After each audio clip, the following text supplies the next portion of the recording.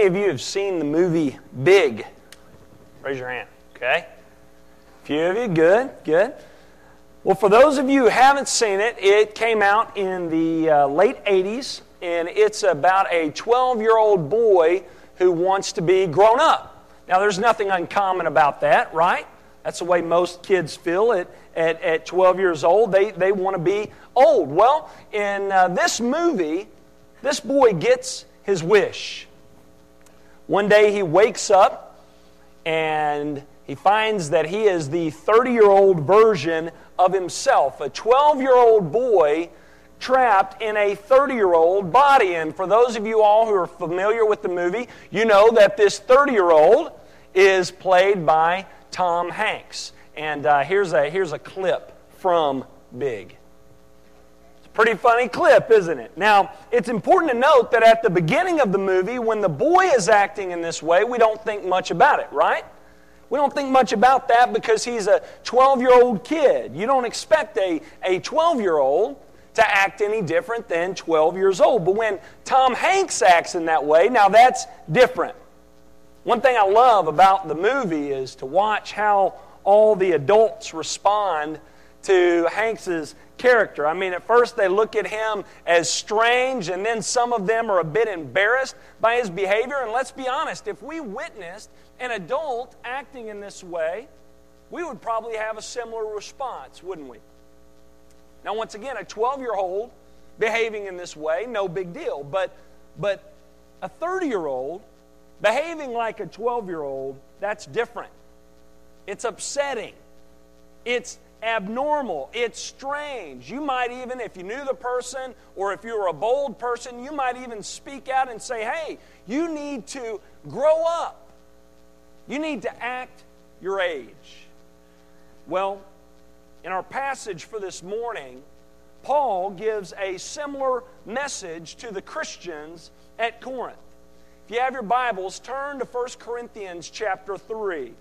We're continuing our sermon series this morning through 1 Corinthians entitled Paul's Message to a Messy Church. And this morning we are going to be looking at verses 1 through 9. As we have discussed already, though many of the Corinthian believers had been saved for some time, for 5 years or more, when Paul wrote this book, many of them had hardly matured as believers. Many of them were still acting like babies spiritually. So Paul writes in the first part of chapter 3 to address this issue and to call for the Christians at Corinth to act their age spiritually. Here's the first thing he tells them. Number one. First he says this, though you should be more mature, you are acting like infants. Wow, that'd be hard to hear, wouldn't it?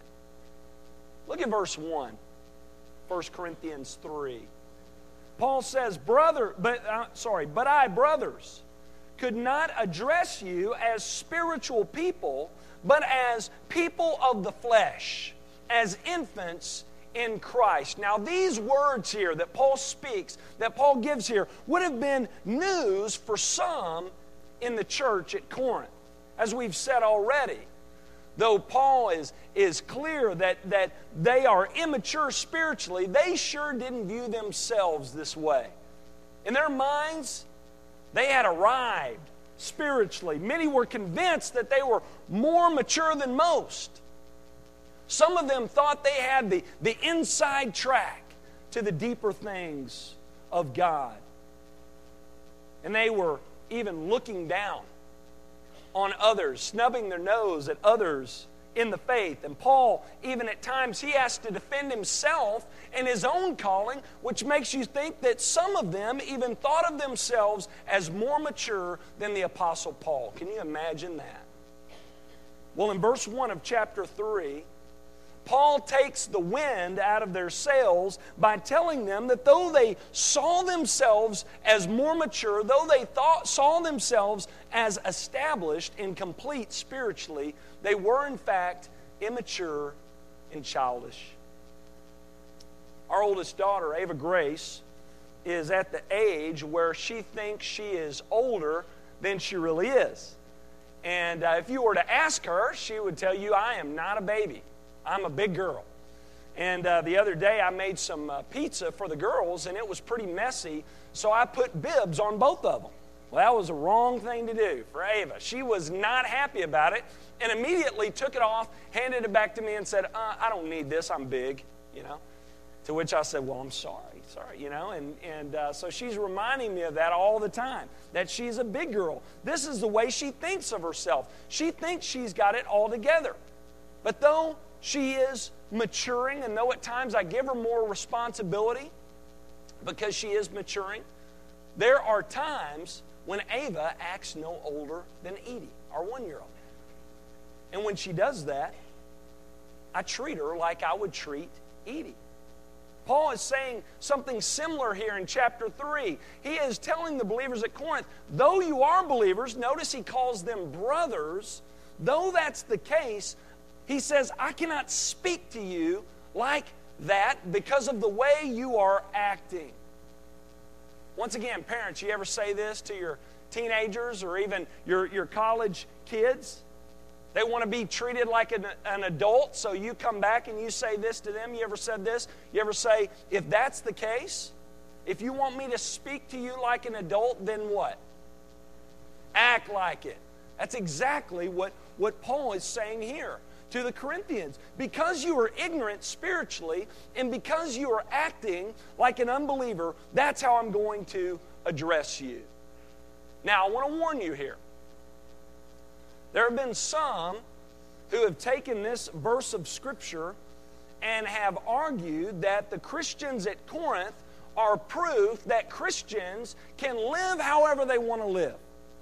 They view salvation as being provided by Christ as just a get-out-of-hell-free card and nothing else. They think I can pray this prayer and I can be saved from hell, but then I can live however I want to live. I can live like the Corinthians here. I'm sorry to say, if that's your mentality, what you probably have is a false sense of security, not salvation, according to the Scriptures. Though the Corinthians were struggling, they had a promising beginning, as Paul explains in chapter 1. And though they had some major setbacks along the way, Paul never says it's okay for them to stay where they are spiritually.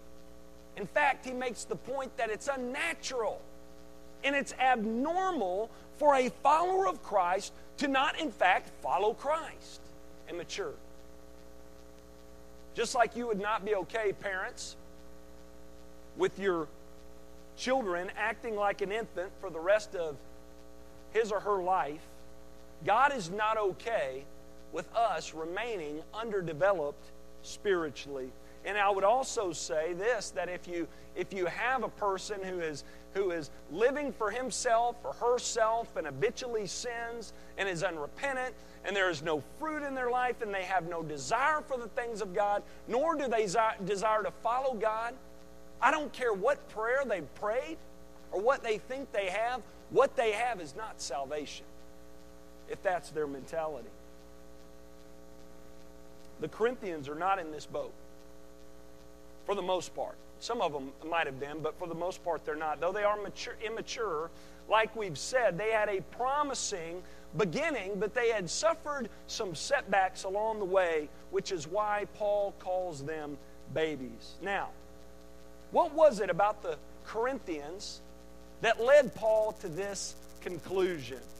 Well, I know it's been a while since we've been in the text, so let me give you a little review on what we've talked about. Remember, there were a lot of things, right? Paul has discussed several things already in the first 2 chapters of this book. He addressed the fact that they were divided. They were a church filled with divisions and schisms, and they were putting way too much stock into human wisdom, and they were moving beyond the message of the cross. And he is going to revisit a few of these things here this morning in this passage so that those in the church at Corinth can see where they need to be spiritually.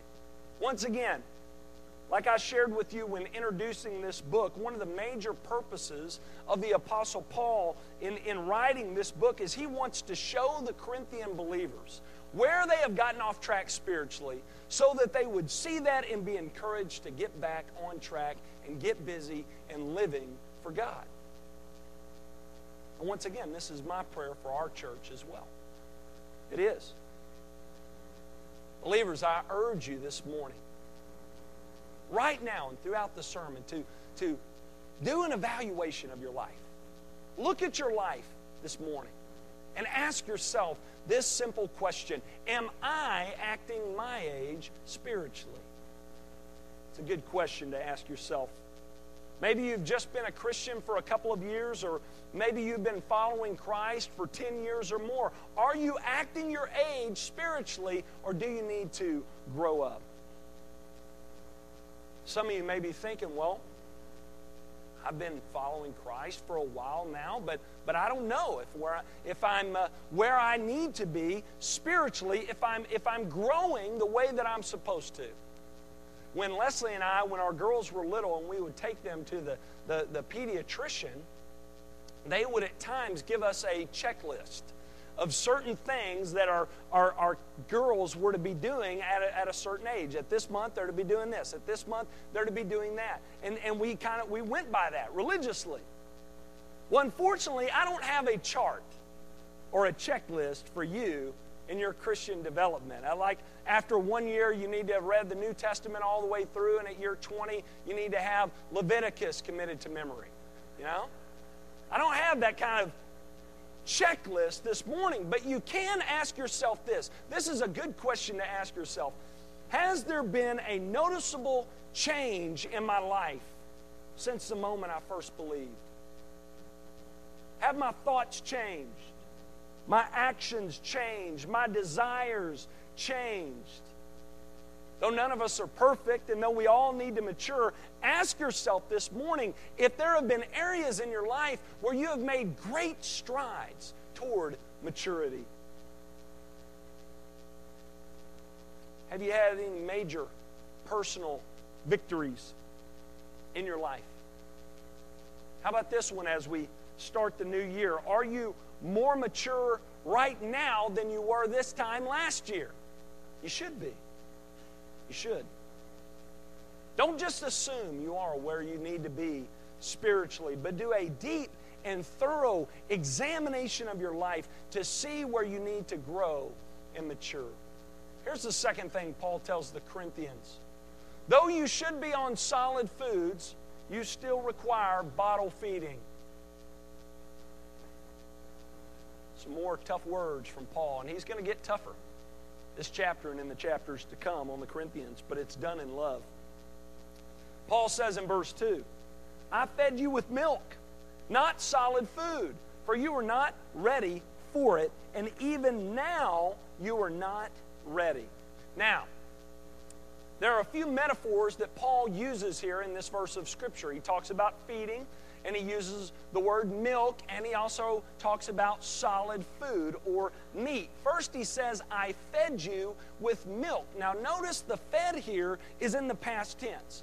Paul is speaking of the 18 months when he was with them that's recorded in the book of Acts, when he first started the church in Corinth. That's what he's referring to here. And the word fed there is a metaphor for teaching. Now, what is Paul feeding them? What is he teaching them? What was he spending the first 18 months of his ministry with them doing? He said, I fed you with milk. Milk is another metaphor, and it refers to the simple message of the gospel. When Paul was first with them, before starting the church and shortly after, he was just teaching the people of Corinth the simple message of the gospel so that they would turn from their sins, repent of their sins, and believe and be saved. But notice he uses another metaphor here. He says, I did not feed you solid food, for you are not ready for it. And he says, you're still not ready for it. Now, if milk refers to the simple message of the gospel, that we're sinful and then God sent Jesus to be for us what we could not be for ourselves, perfect inside and out, and that He died for us, and so that if we trust in Him alone for salvation, we can be forgiven of sin and brought back into a right relationship with God. If that's the milk, if that's the simple message of the gospel, what is solid food a metaphor for? Something beyond the cross? Some deeper, hidden message from God? Some other doctrine other than the cross? No. Both refer to the gospel. And you're probably thinking, well, where did you get that? Well, remember I told you earlier in the book that the Corinthians felt as if they had the gospel all figured out. And they wanted to move beyond that message to a different message altogether. And you remember how Paul responds to them? Paul responds by telling them the message of the cross is not a message you move beyond, but it's a message that your life and your ministry should be centered upon. Remember, he told them earlier in this book that he decided to know nothing among them but Jesus Christ and Him crucified. In other words, Paul's entire life, his message and his ministry was centered upon the cross. There was not another message for Paul. Now, the difference between the two messages, the milk and the solid foods, was not a difference in doctrine, but a difference in degree and depth. All right? When Paul was with them initially, he gave them the simple message of the gospel that's needed for salvation, the simple message to get them started in their spiritual life. But his hope was that by now, 5 years later, when he's writing this book to them, his hope was that they would have moved beyond milk to solid foods, meaning they would have a better understanding of the gospel. The gospel, with all its workings, all its details, and all its particulars. The Corinthians should have been there by the time Paul wrote this letter. But unfortunately, they had not moved beyond the gospel light. The gospel from a bottle, according to Paul. Now, once again, this would have been news for the Corinthians, because they felt as if they had a good grasp on the cross. And they thought it was time to move beyond that message, on to new and better things. Paul says you don't need to go anywhere. Because the very fact that you are practicing all these ungodly practices, the fact that there is just division and discord among you, and the fact that you are immature is proof positive that you don't know squat about the cross. Paul says you don't need to go anywhere. Remember, a while back I explained to you that the reason Paul did not move beyond the cross, but rather centered upon it, is because it's the one message that we need to have a handle on, not only to be saved, but to grow in godliness and to become all that God wants us to be. I heard a pastor say this recently, and listen to this real close. This is really good. He said, all growth in grace, all meaningful movement in the Christian life is not movement past the cross, but further into the cross. It's a great quote. It's right on. That's what Paul is saying here. I mean, think about it. I've said this before, but it needs to be said again. Every single struggle we have in life, behind every difficulty in your life, you can find a fundamental failure to understand the cross in some way. It's true. For example, the reason the Corinthians were putting so much stock into earthly wisdom was because they didn't have a good understanding of the cross. Because if they did, they would understand that the cross is as counter to the message of the world as it can be. That message is counter to the world. And if they understood that, they would not be embracing worldly philosophies and letting them be taught in the church.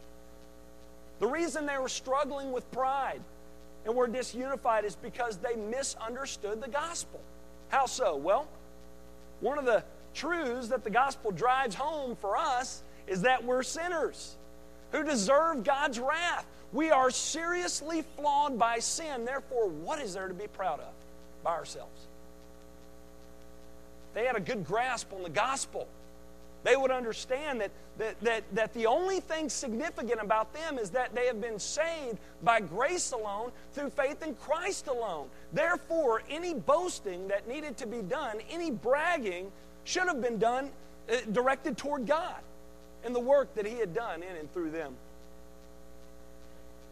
Also, if they understood the message of the cross, they would know that the gospel is meant to bring us together, differences and all, rather than bring division and discord. Paul makes the point here that the immaturity that is seen in this church is proof positive that they don't understand close to what they thought they understood about the gospel. Now, once again, if they would have just been saved and not 5 years in, this would not have been as big of a problem, because they would have some time to develop. But they were 5 years in. Our girls, mostly for the first year of their life, they had milk, mostly milk, nothing else. But then they moved on to Gerber mush, which is hard to watch, and then they moved on to solid foods. There was a natural progression there, and there should be with us spiritually. There should be with you spiritually, a natural progression. Now, you may be wondering, when you hear this about the Corinthians, how could this be with the Corinthians? I mean, they had Paul and Apollos. I mean, these two guys were powerhouses in the faith in the first century. How could this be? Well, get this. This is very important. Just sitting under good preaching, though it's essential and though it's very important, it's not enough. It's a great start, but it's not enough. When you come in, when you enter through those doors week in and week out, you need to come prepared to draw near to God as the Word is being preached with, like we've said before, open hearts and closed mouths. There are some people who come here each and every week, and other churches each and every week, but they're not really here, or they're not really there, are they? You know what I mean? They couldn't tell you what's being said right after it's being said, because they're not drawing near with open hearts and closed mouths. You also need to come ready to receive and apply the word that's being preached. You ever hear a great sermon and you leave thinking, man, that is a great sermon. I mean, that speaks right directly to me and where I am in life. And a few days later, you can't remember one point from the sermon. Ever have that happen? We all do every now and again, don't we? But if it happens continually over and over again, it may be because you're being a forgetful hearer.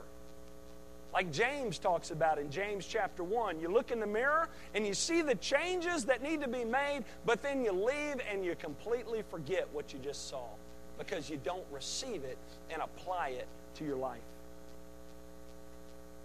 We have to come here each and every week ready to receive and apply what's being preached, but it goes even further than that. You need to also be spending time in personal Bible study each and every week, and you need to be applying what you read and study. Listen, I guarantee you, the difference between you and the person sitting across from you, the more spiritually mature person sitting across from you, is the work that is being put in Monday through Saturday. It's true. The reason we send a spiritual growth guide home with you each and every week is because we want to encourage personal Bible study, because we know what takes place when you leave this place is what's truly going to make a significant difference in your life spiritually. Once again, I want you to examine your life this morning. How many years in are you? 2, 5, 10 or more? When you read a text of Scripture or you hear the Word of God being preached, are you still just completely lost? Not knowing what's going on and what's being said? Do you know much more about the Bible now than when you first came to Christ? Do you have a difficult time remembering what's being preached Sunday after Sunday? You ever go to a Bible study and you feel as if everyone in the room knows more than you do about the Word of God? If so, it's time to move from the bottle to solid foods. It's time for you to wake up on Sunday mornings. It's time for you to open your ears, open your hearts to the Word of God that's being preached. And it's time for you to take what's being preached Sunday after Sunday and receive it and apply it to your life. And it's time for you to put in the work Monday through Saturday, reading, studying, and meditating upon the Word of God. It's also time for you to take what you read and you study and you meditate upon and apply it to your life so that you can grow in godliness and become more of who God has called you to be. The third thing Paul tells the Corinthians is this. Excuse me, it's a little lengthy here. Though you should be more selfless and considerate of others, you are in fact selfish and only care about yourself. Hard words, but once again, he gives them in love. He says, for you are still of the flesh, for while there is jealousy and strife among you, are you not of the flesh and behaving only in a human way? Paul says another indication that Christians in Corinth are immature spiritually is because of the fact that there is jealousy and strife among them that's causing disunity. You know who some of the most selfish people in the world are? Children. I know that sounds mean, but it's true, right? Any of you have any at home? Selfish, isn't he or she? They are. When they want something, they want it right now. And they don't care what you're in the middle of. I had a person over to my house recently that I was praying with, and my girls come in and they just interrupt right in the middle of prayer because they want a toy or something. They wanted me to figure out something. That's selfish, right? You want a good illustration of selfishness? Just go to any of our local daycares. One word you'll hear more than any other is mine. There's always a little boy in the corner with the ball, and there's 8 kids on top of him. That's Paul's point. It's infantile to be so totally self-absorbed.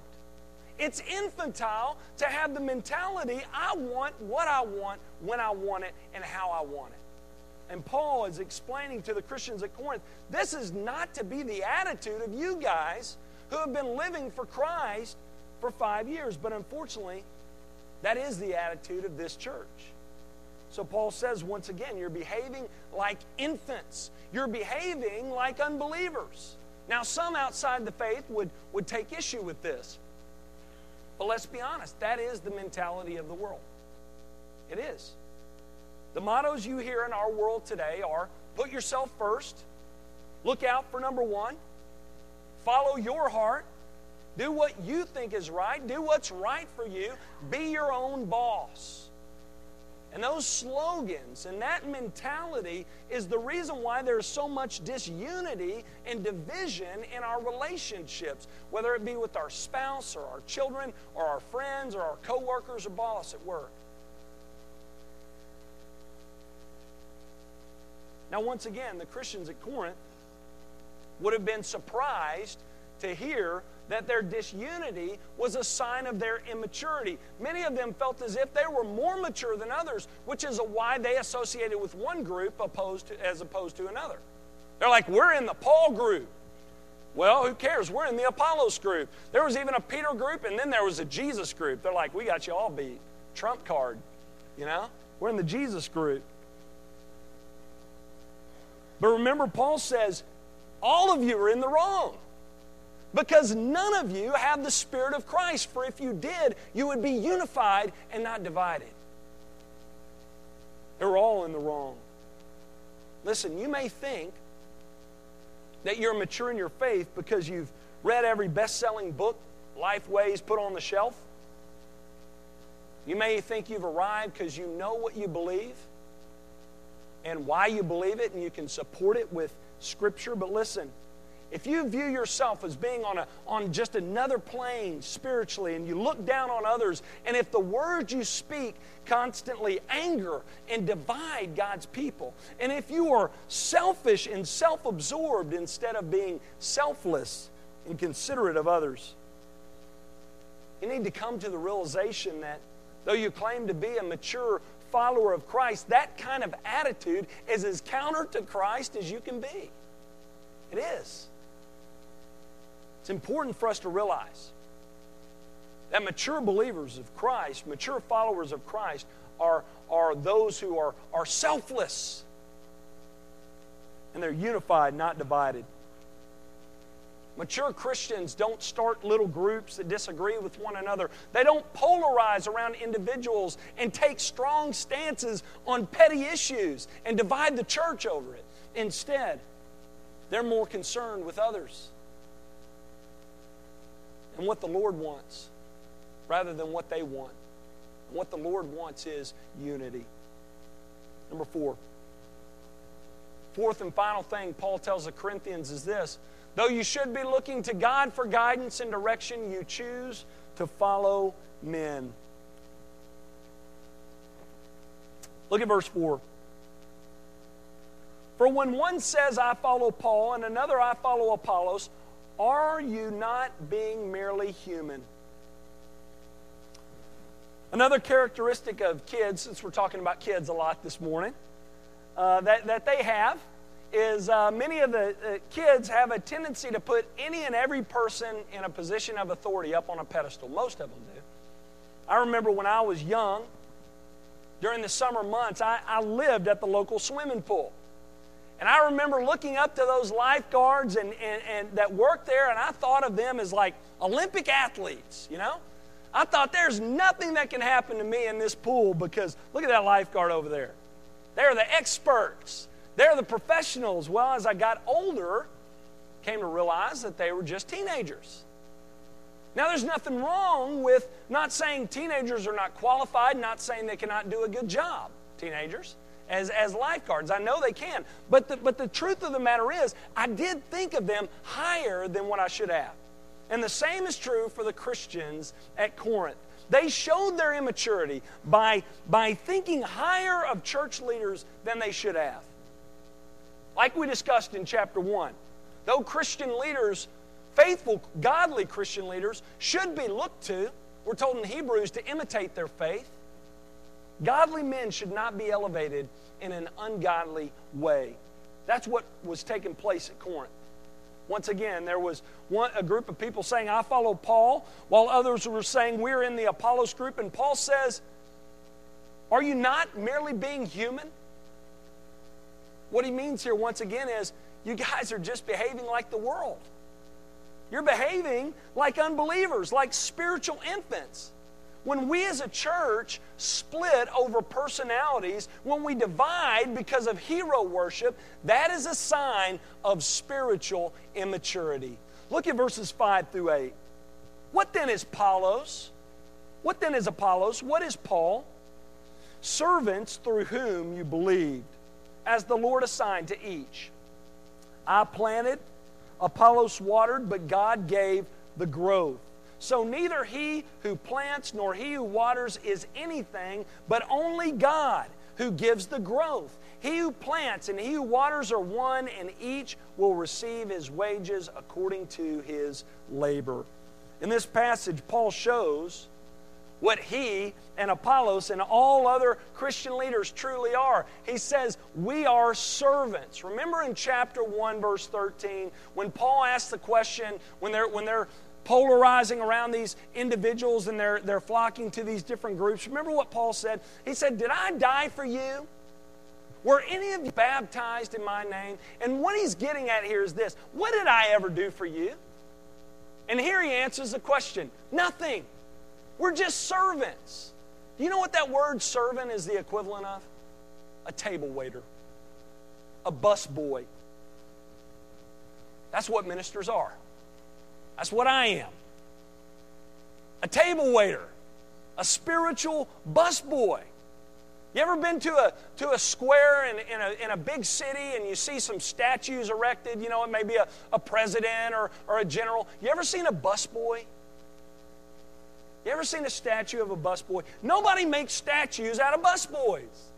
Paul says, when you exalt me, when you exalt Peter, when you exalt Apollos, that's what you're doing. You're worshiping busboys. He says, we're merely servants through whom you believed. In other words, we're just the go-betweens. That's all we are. In verse 6, he says, I planted, Apollos watered, but God gave the growth. In other words, Paul is saying, don't honor me. Don't honor Apollos. Honor God. And he even goes on to say, he who plants and he who waters are nothing. He says, we're nothing but busboys. It's God who brings the growth. In other words, God is the one to be praised for the fruits that result from ministry. And he says also in verse 8 that he and Apollos are not at odds with one another. He says we're in agreement with one another. Apollos and I, we're fellow laborers, and that's what you should be as well. And he goes on to say, ministers do not need the praise of men. He says, we don't need you to elevate and honor us. He says, we get our honor from God, who rewards rightly. Not because of our success, because like we said, who brings success? God does. We don't deserve the praise for success. He says God doesn't award us because of our success and honor us because of our success. He rewards us because of our faithfulness, because of our labor. And in verse 9, Paul says this, for we are God's fellow workers. You are God's field, God's building. Once again, Paul is simply saying, God is at work. He's at work in our lives. He's at work in your lives. You belong to God. He is the one who brings the growth. Therefore, get your attention off of us and direct your attention toward God. And believers, hear me when I say this. When we do that, if we would do that, if we would be the type of people and the type of church that would praise Him for the fruit from this ministry and direct our focus toward Him and our worship toward Him, we'll be more of the church that God has called us to be, and we will be guarded against division and disunity and discord. Let me end with this. Maybe you're here this morning and you've been doing a deep and thorough examination of your life, and you realize a light bulb has come on. You realize that you are still a babe in Christ. You're still being bottle fed, and it shows in your limited understanding of the things of God and in the way you live your life. I urge you this morning, there's no better time than right now to make the commitment to begin to make strides to move from the bottle toward solid foods, to move from gospel light into the meat of the gospel. Now let me tell you this. Spiritual growth, let me warn you about this. Spiritual growth, it takes work. It does.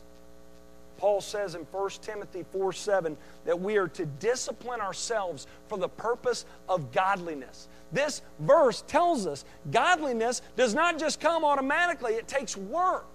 We are to be working out what the Spirit of God is working within us. But it's necessary for you to put in that work to be more of who God has called you to be. Maybe you're here this morning and you haven't even taken the first step, but you want to know more. You want to know how to mature and be more of who God has called you to be. Well, there's a story in John chapter 3 where Nicodemus comes to the Lord Jesus. And he's got some questions for him during his earthly ministry. And he was asking questions about the deeper things of God. And you remember how Jesus responds? Jesus informed him, for one to mature in their knowledge of God, for one to grow in their faith, they must first be born again spiritually. And that makes sense, right? First, before we can mature, we have to be born, right? Should make sense, and that's what Jesus is telling him in a spiritual sense. For you to grow and mature and become more of who God has called you to be, you must first be born again. Scripture tells us how. we can be born again, be made right with God. Scripture tells us that we've all sinned against God, but God loved us so much that He sent Christ to be for us what we could not be for ourselves. Perfect inside and out. And Jesus lived the perfect life that we could never live, and He died in our place as our substitute and perfect sacrifice. And if this morning, if you would trust in Him alone for your salvation, turn from your sin, make Him the Lord of your life, you can be born again and be on your way to living the life that God has called you to live. If you've never made that decision, I pray that you would this morning. Would you pray with me?